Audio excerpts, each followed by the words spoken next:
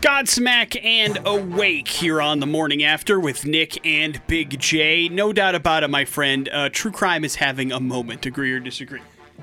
Oh, yes, agreed. Yeah, you can't throw a rock without hitting a true crime TV show. It's just the way that things are going these days. But some true crime television shows are better than others, and some struggle with giving you unique perspectives, which is why we can introduce you to a television show called True Conviction. It is on Discovery Plus. It is entering its third season, and it's all about stories that are maybe famous, maybe you've heard of them, or maybe they're stories that you're not really familiar with, but they show you a different angle of things. Not only the investigation, but also the prosecution and how prosecutors went about making sure the person for the guilty for the crime actually went down as guilty for the crime, which can be an interesting and compelling story. Host of that show is Anna Siga-Nicolazzi, and she joins us on the show right now to talk about Season 3 of True Conviction. Good morning, Anna. How are you? I am doing well, and how are you guys doing out there in the City of Trees? We're hanging in there. Thank you very much for spending some time. Congratulations on Season 3 of the show. All episodes are streaming now on Discovery Plus, which is very cool. A new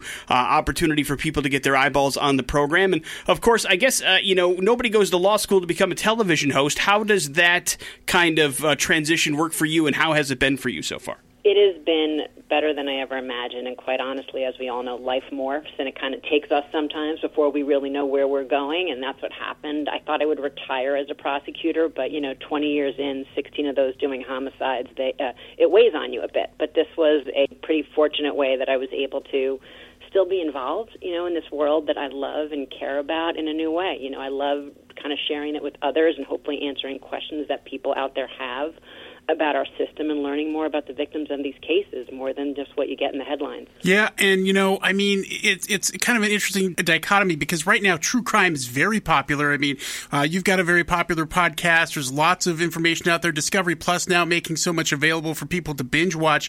Sometimes you can forget that this is a story about some people's worst days of their lives for the families of these victims, the victims themselves.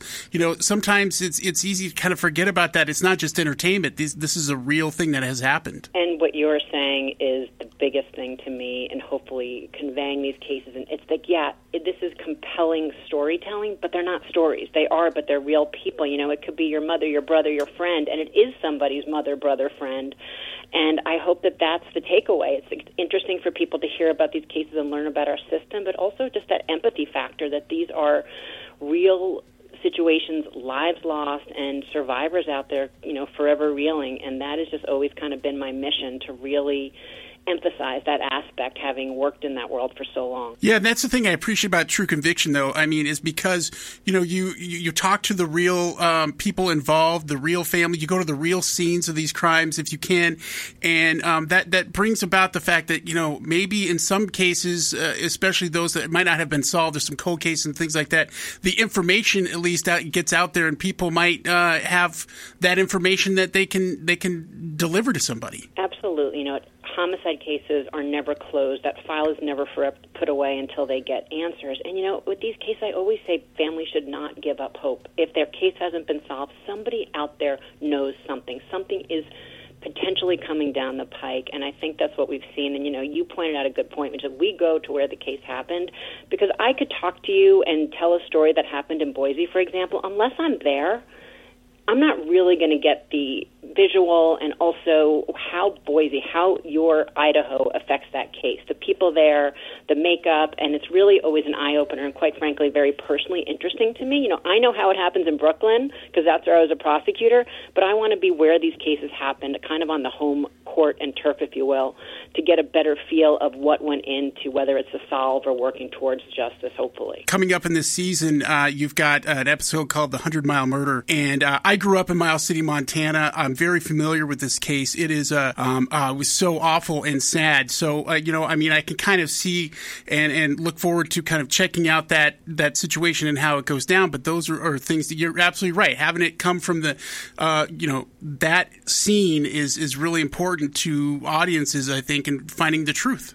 Agreed. And also seeing, hearing from the people, not just reading the headlines. Actually, these are human beings, that are working in these cases that have not only been impacted by them, and I think it makes a difference hearing from them directly. And you said that you grew up in Miles City. How fortunate you are. That is a beautiful, beautiful place. You know, Montana has always been a favorite state of mine, and all these areas that, just like you, come from the city with large swaths of land, and that was certainly a nice side benefit to be shown around a beautiful place, albeit hearing about a tragedy. Anna Sigurd-Nilazzi joins us. She is, of course, the host of True Conviction. You can check out Season 3 now on Discovery Plus. It is available for you to stream all of the episodes. And, of course, you are coming at this from an angle of a prosecutor. One of the things about True Conviction that's really cool is we see a lot of shows out there about, you know, homicide detectives or trying to solve the case, and this kind of gets into that as well. But also from the prosecution angle, which is not often a side of the story that is delivered, which obviously is where you have your background in. Is it nice to kind of tell people and give people a little bit more closer idea as to what you do as a prosecutor every day? It's always easier to tell a story from that which we know. So I know what I know, but I know what I don't know also. And, you know, homicide cases in most places around the country, prosecutors are involved from the time someone is killed.